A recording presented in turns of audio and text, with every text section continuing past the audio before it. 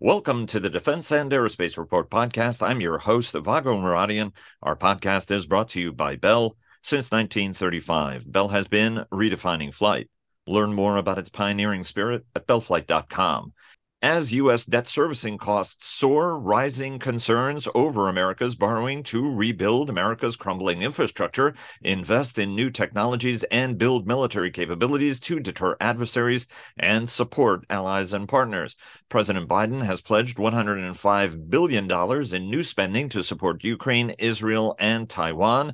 This as Ukraine employs ATACMS missiles, but Washington is diverting ammunition destined for Ukraine to Israel. Boeing strikes a deal with its beleaguered suppliers, Spirit AeroSystems, and takeaways from the National Business Aviation Association's annual Jamboree. Joining us today, as they do every week, to discuss all this and more are two of our team, Dr. Rocket Ron Epstein of Bank of America Securities and Richard Abalafia of the Aerodynamic Advisory Consultancy, Sash Tusa of the independent equity research firm Agency Partners, and the third of our musketeers is off again on vacation. Ron and Richard, thanks so very much for joining us. It's great to be here, Mago. It really wouldn't be a weekend without it. Absolutely. Great to be here, Vago. Thanks. Indeed. Thanks very much to you both. Ron, walk us through the overall sort of how the group performed on markets with a lot of stuff going on in the background. Now, there's an ongoing war in Ukraine. There's a new war in the Middle East as Israel works to punish and indeed eradicate Hamas after its deadly terror attacks on Israel that killed 1,500. The war is also at this point exacting heavy Palestinian casualties in Gaza as negotiations are showing some progress. Right, hostages are being released. Walk us through how all of these sentiments, including President Biden's, seeking another $105 billion, is shaping how folks on the street are thinking about the future. Yeah, so probably the biggest indicator for the week was the VIX index. And just to remind everybody, that's that index of fear on the market. The VIX was up over, it ended the week about 22. And just to remind you, I mean, just a couple podcasts ago, it was at 13, right? So the VIX has been moving higher. It's almost at its highest for the year, but not quite. And that's just a measurement. I think, it's a measure of volatility, but also kind of fear in the market. Surprisingly, given what's going on in the Middle East, WTI crude ended the week at 88. That's been roughly where it's been lately. Brent crude 92. U.S. interest rates closed the week out. The 10-year, it's what everybody watches, at 4.9%. We've been hovering around 5 now for quite some time, right? So there might be headline fear, but it's really not reflected itself in interest rate markets about U.S. debt and so on and so forth. The S&P was down 2.5% in the week. There's a pretty good indicator of what was going on in the market. Boeing was down about the same, 2.5%. The defense names were down less. Northrop was down just under 1%. Raytheon Technologies was down a little less than 1%. Lockheed Martin, reported this week, and they were up a little bit. They were up less than 1%. I guess the real equity mover this week was Spirit AeroSystems, and we'll talk about that later and what happened with Boeing. But they were up just a little bit over 27%. So I mean that's kind of where we are. I mean, given all the headlines, movements, and another war breaking out, and so on and so forth, it was a pretty mundane market in the week with with the index of fear drifting a little higher. Yeah, the fear index, which is a great way of putting it. And it's interesting the disconnect between sometimes what is being reported and what reporters are focused on and what investors are focused on. Obviously, there's still continuing chaos. We're looking at another government shutdown in less than a month when the money runs out, and we still don't have a speaker. How much is that weighing on folks there? Right, Jim Jordan would have been worse, because he did oppose more defense spending, didn't support Ukraine funding as well. He doesn't appear to be in the picture anymore, having withdrawn on Friday. What's the street's view of what's going on Capitol Hill, or maybe what's not going on Capitol Hill? Yeah, given all the global instability, right? I mean, two regional wars going on, and everything with the U.S. and in the Indo-Pacific and so on and so forth. You would expect the defense stocks to be doing better. And I think one of the things that's been holding the defense stocks back is investors just trying to scratch their head on what's going on the Hill, what's it mean for budgets, will there be another shutdown, won't there be another shutdown, where are budgets ultimately going to go? Will the president get the 105 that he wants? Because if he does, a chunk of that goes to the defense budget, and the defense budget growth would actually be pretty darn robust. And I mean, ultimately, that's going to all sort itself out, as we all know. I mean, it eventually does, but I think investors are just trying to scratch their heads and make sense of it all. And it's given all about the government volatility going on, it just makes that whole situation more difficult to draw a conclusion, have an investment thesis, so on and so forth. We don't have Sash on the program today, unfortunately, but give us sort of a sense, walk us through stock performance in Europe for the group. Yeah, I mean, Airbus was down just a bit, right? It relative to the group over there, it outperformed. It was down just about 0.5%. Safran was down almost 3%. MTU was down almost 3%. PAE Systems was down surprisingly almost 2%, kind of given everything that's going on. So it seems like in the European markets that that's this same index of fear, if you will, was rising this week too. Richard, before we delve into earnings, Ron mentioned Boeing's deal with Spirit. Walk us through what the deal means, right? I mean, we've been talking about the challenges, unfortunately, the company has had, the pressures it's under to perform. It once upon a time was part of Boeing, and it was spun out. And, we all on the program discussed, the importance of it probably being back in Boeing, Sash giving some examples from Airbus as well. Walk us through the deal and what it means. Yeah, I mean, I think it was a necessary move, a very necessary move. It's just that perhaps for political reasons, maybe water under the bridge, whatever, it couldn't happen unless somebody that Boeing knew well was in charge, and hence Pat Shanahan. Um, it looks as though the deal is, it involves an upfront cash um, injection to allow Spirit to make the ramp on the 737 MAX to bring on the people and machines needed to achieve that goal. Uh, the penalty there is that it includes a ramp down on 737 MAX shipset pricing in the long term, presumably as they move up the production curve and, of course, increase volumes that will allow them to lower their costs. At least that's the assumption, but who knows? It might have to be revisited. It also allows for an upward repricing of 787 shipset content from Spirit, which is sort of the opposite story. Basically, that's already achieved all it's going to achieve, probably, in terms of learning curve, in terms of process, in terms of volume. They've gotten to where they can possibly get. So if they weren't profitable, and they weren't, they need to be made whole. So clearly, it's a recognition of reality that was possible because of the, shall we say, better intercompany dynamics of the leadership change at Spirit. Tom Gentile was dealing with an awful lot, but part of it, of course, was just a kind of a legacy of bad blood between Spirit and Boeing, and with Pat Shannon and now in charge, that's they're clearly able to sort of think out of the box and come to a rational conclusion about what needs to be done. Ron, your sense on all of this before we go to earnings? Yeah, I mean, it's a step in the right direction. Clearly, I would look at it as more of a short-term fix than a long-term fix. And there's been nothing done on the Airbus side, right? And it's easy to forget that Spirit has large contracts with Airbus, particularly on A350. So we have to see where that all goes. Spirit's ultimate future, I think, is still quite uncertain.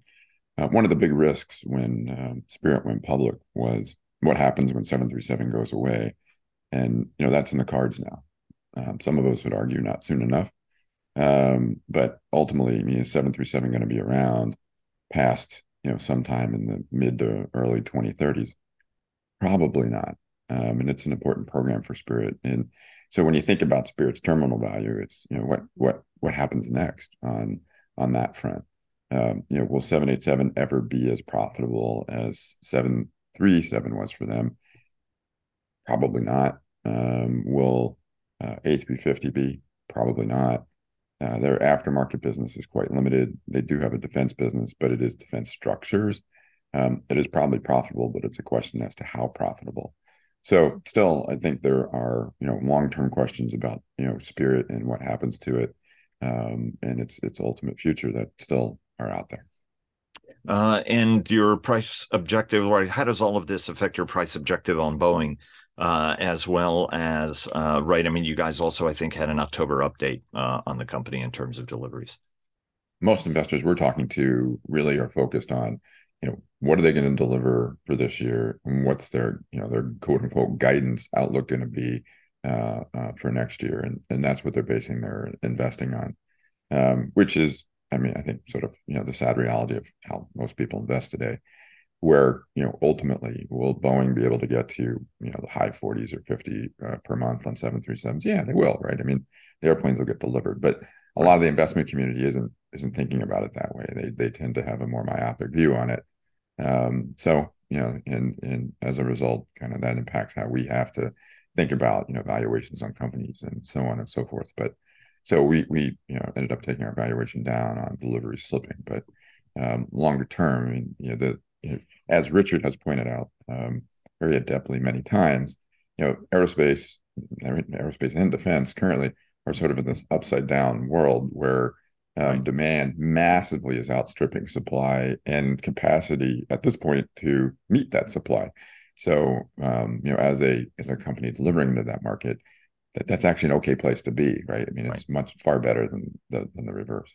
And a quick word from our sponsors. Bell sponsors our daily podcast. HII sponsors our global coverage. General Atomics Aeronautical Systems sponsors our strategy coverage. Ultra Intelligence and Communications sponsors our command and control coverage. And GE Aerospace sponsors our air and naval coverage. Richard, did you want to add anything to that before we move to earnings? Not that much earnings, but important earnings. And then talk a little bit about the $105 billion and ATACMS and everything else. Go ahead.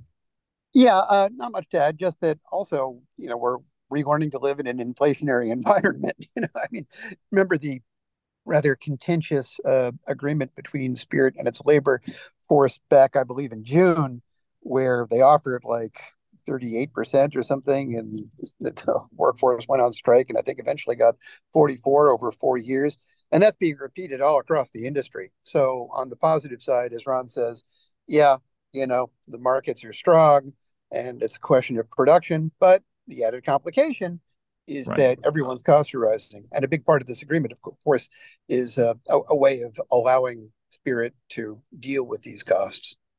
The markets are strong in this one. Sorry, I thought that would be an amusing Star Wars reference that apparently fell horribly flat. No, but I liked it. Thank you. But if you're having quality escapes, right, which I think is actually one of the most absurd and idiotic phrases I've ever, oh, look, it escaped. No, you screwed it up, right? This explains why the company is willing to pay good money to be able to retain the talent, because God forbid your problems become actually exponentially worse if you don't have those people on the team and looking at them. Do we have a progress report at all on quality efforts, Ron, just before we go to earnings? I mean, do we have an update on what the company is doing to make sure that these escapes no longer happen, which has been part of the problem? According to the company, fuselages that are coming off the production line have holes drilled properly. Okay, good. All right, that's great. Can I verify that? No. Are there other things? I don't know, right? We just don't know. And that's, one of the things as an outsider looking in on, a tier one supplier or a supply chain that's as complex and in many ways as bespoke as aerospace is, it can be frustrating. So according to the company, everything's cool. Now, when you look at aircraft that have been already, the big question becomes, all right, you've got aircraft in inventory that have to be fixed. You've got fuselages in inventory that have to be fixed. And just let me remind everybody, there's a giant wine rack behind Spirit with like 70 or 80 737 fuselages just sitting out there waiting to be shipped to Boeing. Well, they all have this problem, so they all have to get fixed. Right. I mean, they're actually Boeing wings. I mean, they own them, but they're still sitting in Wichita. So, I mean, all that has to be worked through. And then the other big question is, the in-service fleet, right? Does the FAA offer some sort of waiver that says it's okay to be, Right. Not type conforming, or do these aircraft, when they come in on D checks, have to get fixed? And my guess is that probably is what happens. And then who's Right. on the hook to pay for that? I would submit to people it is really an extraordinary photograph. Check it out. These are not completed airplanes; they're fuselages, so you need a giant wine rack to store them. And again, I mean, no need to sort of repeat this, but this is an airplane that's been in production for a long time, and that particular component has not changed all that much actually. At the end of the day. Ron, when it comes to earnings, there was one company, and then there was one, and it was Lockheed Martin. What did Jim Takelet have to say, and what are expectations for everybody else who are going to be reporting in the next couple of weeks? Yeah, expectations, I think, are kind of a little bit all over the place, right? I mean, the most common question I get from investors is, why did the defense companies keep missing on margin?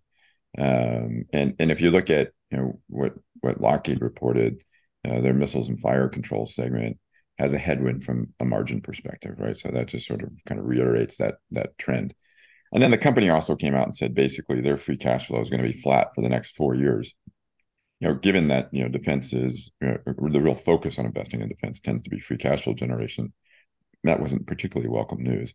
And then the other area where investors are focused is Tech Refresh 3 on the F-35, and when that gets all sorted out, because until that gets sorted out, the U.S. government isn't taking any airplanes. I suppose they can deliver internationally.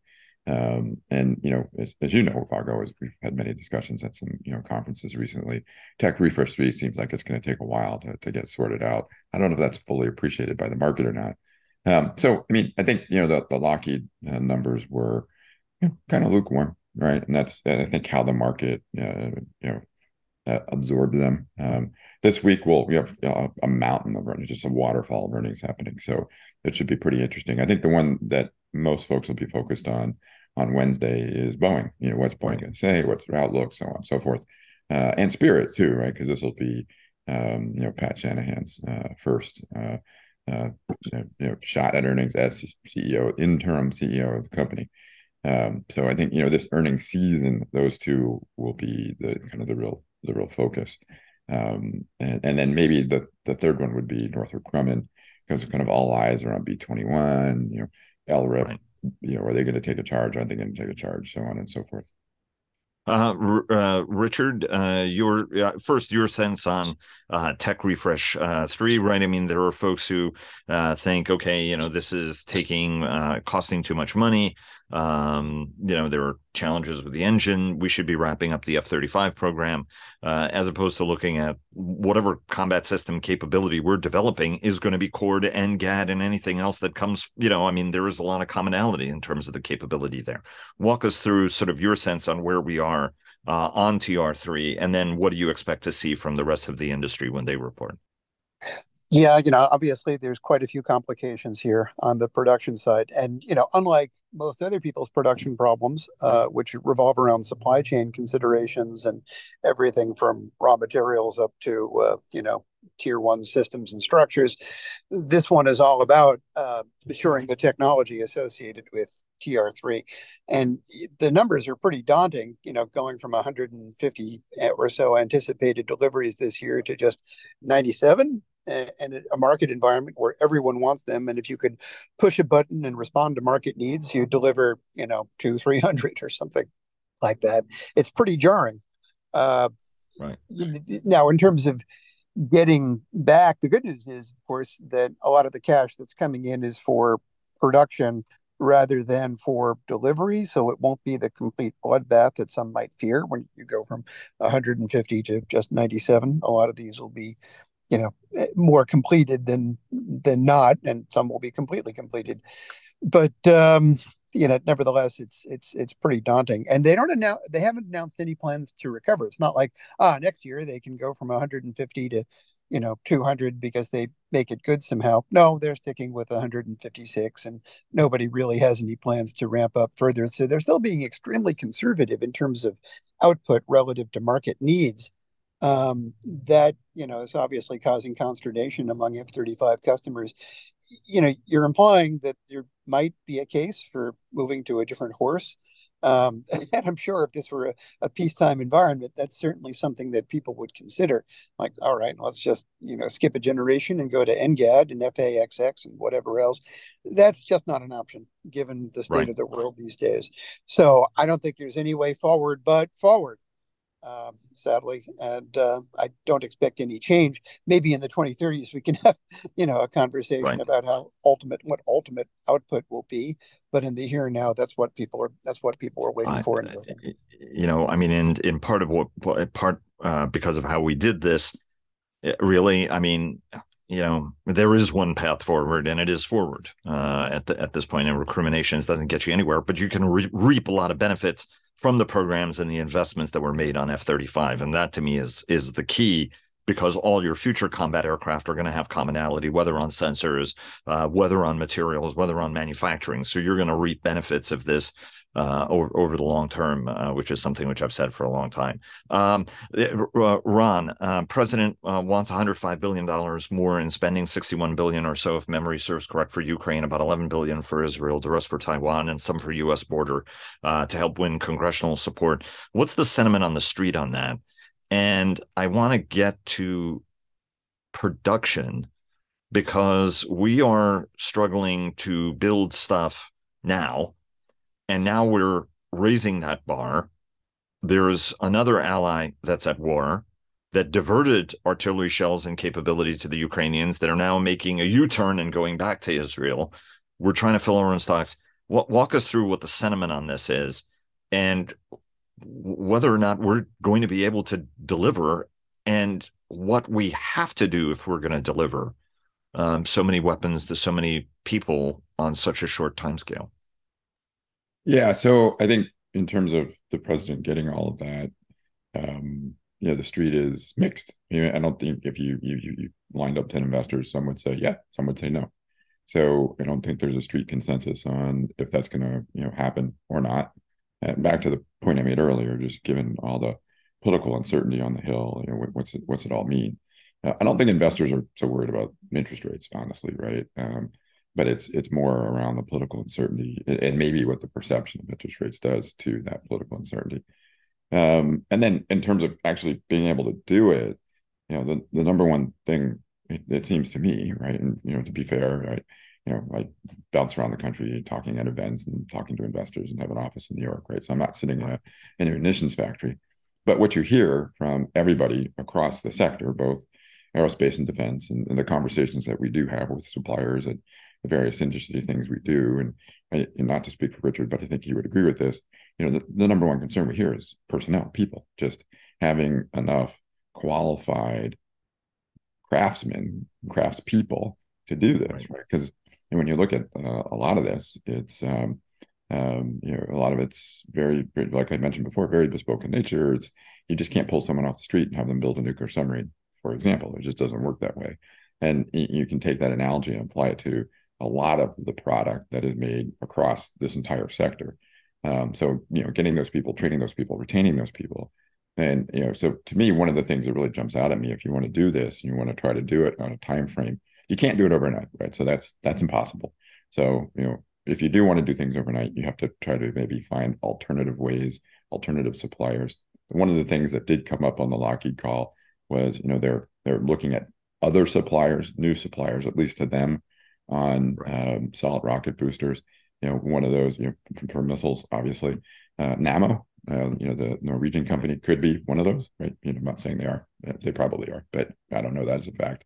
But it's the kind of company you'd look at. That would be alternative supply chain. That's one way you can get there faster. And then two is you gotta get people and you gotta ramp them up and give them skill sets and all that sort of stuff. And that's, to be fair, beyond the scope of any one company, right? That's going to take some investment on a policy level to make it a priority to get the whole system working. We should be doing this stuff faster than we're doing it. Richard, I'm going to come to you in just a second, but a quick reminder to our audience to check out our award-winning weekly podcasts, Cavas Ships, hosted by Chris Cavas and Chris Cervello, and sponsored by HII and GE Marine, a GE Aerospace company who clear the fog on naval and maritime matters. The Downlink with Laura Winter, who takes a thoughtful look at all things space, and our Air Power podcast, sponsored by GE Aerospace, that I co-host with our very own JJ Gertler. Richard, anything you want to add on sort of like contractual dynamics and approach that we need to have to try to speed this? I mean, on the one hand, there's buy American rhetoric. On the other hand, it's buy allied. And, ultimately, the concern is what's coming out the factory doors. And at this point, everything is, we're going to be, seeing the dividends in 2024. There are two allies who are in hot wars right now. Yeah, I mean, first of all, count me among the group that says we got to think in terms of alliances, because the one thing that distinguishes the U.S. defense industrial base, and indeed a lot of our NATO allied defense industrial base, from, say, Russia or China or France or anyone like that, is our ability to think outside borders and bring on the capacity that you find, whether it's in South Korea or Britain or Israel or Ukraine increasingly. So I think that's essential. But also, we need to remember it's very important for the Pentagon to think outside of the traditional modes of contracting. More emphasis on IDIQ, indefinite quantity contracts, more emphasis on full rate, long-term MYP contracts, basically Right. everything that multi-year procurement. Multi-year procurement, MYP, absolutely essential, because that basically gives people the confidence needed to invest in the capacity needed. So the sort of traditional year by year, we like you, we don't like you, you'll be funded, you won't be funded. That's absolutely terrible from the standpoint of a production ramp up. So contracts are important, is what I'm saying. Let me take you. You're our war studies, right? In the absence of Sash and his British Army experience, you are our resident war studies man. What's the impact of ATACMS been on Ukrainian operations? It looks like they surprised the Russians. The administration has said that's the reason why we didn't announce it. And I'm all for the Russians getting hit in the head with something they didn't expect to see, seeing as how they don't tend to run it by us before they do something. Ultimately, what does ATACMS mean? And more broadly, what are the other kinds of capabilities that we need to be getting to our Ukrainian allies and partners? They've got F-16s, but that's not going to be for a few months before it materializes. We've sent over HARMs, we've sent over precision weapons, we are now sending long range weapons. What's the impact of it? And what are the other things that should be on that $61 billion shopping list? Well, the bad news is that there's no such thing as a silver bullet in this conflict, or indeed in any conflict. And there's not even a series of silver bullets. Rather, there's a series of strategies and tactics that are enabled by technologies. And you see that very clearly with ATACMS. We've known for many, many years that deep battle is an excellent idea. Gosh, in the 80s, I wrote my master's thesis on it. I mean, way back when. And what is old is new again. There you go. What is old is new. We're relearning things. And from the 30s, combined arms work. It's right. Not tanks. It's not got to have M1 tanks. It's the combination of tanks, mechanized infantry, airborne reconnaissance, artillery, mobile artillery, cyber if needed, et cetera, EW. That combination gives you greater striking power. Now, from the standpoint of ATACMS, that was one of the key developments back in the Army's embrace of the follow-on forces attack subconcept, the deep battle of the 80s that led, of course, to some impressive victories in Gulf War I. And would have if I think if the Warsaw Pact had been around and attacked the West in the 90s, it was a fundamentally correct strategy. And the tools enabled, such as ATACMS, were also fundamentally correct for the implementation of that strategy, a deep battle, something that attacks everything from second echelon forces to logistical nodes to communication nodes, that really disrupts the enemy's warfighting ability. So I think ATACMS is a key tool of that, is a key enabler of deep battle. And, again, deep battle, combined arms, the Ukrainians are doing it. It's a real step forward. And I think things are going pretty well given the circumstances. Right, I mean, some extraordinary successes the Ukrainians have had. They've got Storm Shadow as well as the Scalp. They've used that to destroy ammunition dumps, take out headquarters, and then they've got commando units. Great story in the New York Times about how these small groups are going behind enemy lines into Crimea and disrupting. Let me ask you a quick question on the Israel's Hamas war. A lot of pressure from the United States. Let's get more hostages out. A big success. Qatar helped the United States free two American hostages that were being held, and it looks like there's a little pressure being applied by Washington on Israel. Hey, slow down. Let's get some of these hostages out before this operation starts. What's similar in both of these cases is the Ukrainians, are using jet skis to insert special operators into Russian-held occupied territory, just like unfortunately Hamas was using paragliders, for example, to get over the border. There are a lot of asymmetric means that are being used, hundreds of kilometers, up to 500 kilometers of tunnels under Gaza, and part of the Gaza battle, the Hamas battle plan is please kill lots of civilians because every civilian you kill plays into my hands effectively, something that Israel is trying to thread. As you look at this, what do you see the next phases of this looking like? Because obviously the Hamas approach is our holding hostages are going to delay this offensive. And the more civilians you kill Israel, the worse it looks for you, even if, Israel is working hard to target targets. I mean, what are, as you draw on your education and experience and analysis, right? I mean, where do you see this going? Because as much as Israel wants to use precision targeting, there are limits to the precision targeting, or sometimes you're going to have to put bombs down and that will take out the bad guy, but also cause civilian casualties. Yeah, I mean, boy, first and foremost, good tools can be used by bad people and good people. And what happened with the initiation of Hamas's atrocities was a very effective use of combined arms, just as the Ukrainians are using combined arms. It was a poor man's combined arms, paragliders for air power, infantry, well, as infantry, chopping up the water and sewer system and turning those pipes into rockets for artillery, and even using bulldozers for armor. It was combined arms in aid of a very, very evil goal of killing civilians. Yeah, what can Israel do? Yeah, obviously, avoiding civilian casualties, that's key. I'm not sure there's a way out other than some kind of incursion to go after Hamas leadership.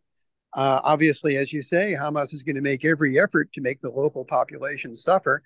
Hopefully, there's some kind of way forward that allows for the release of hostages, maybe the prosecution of the very bad people in Hamas who did this.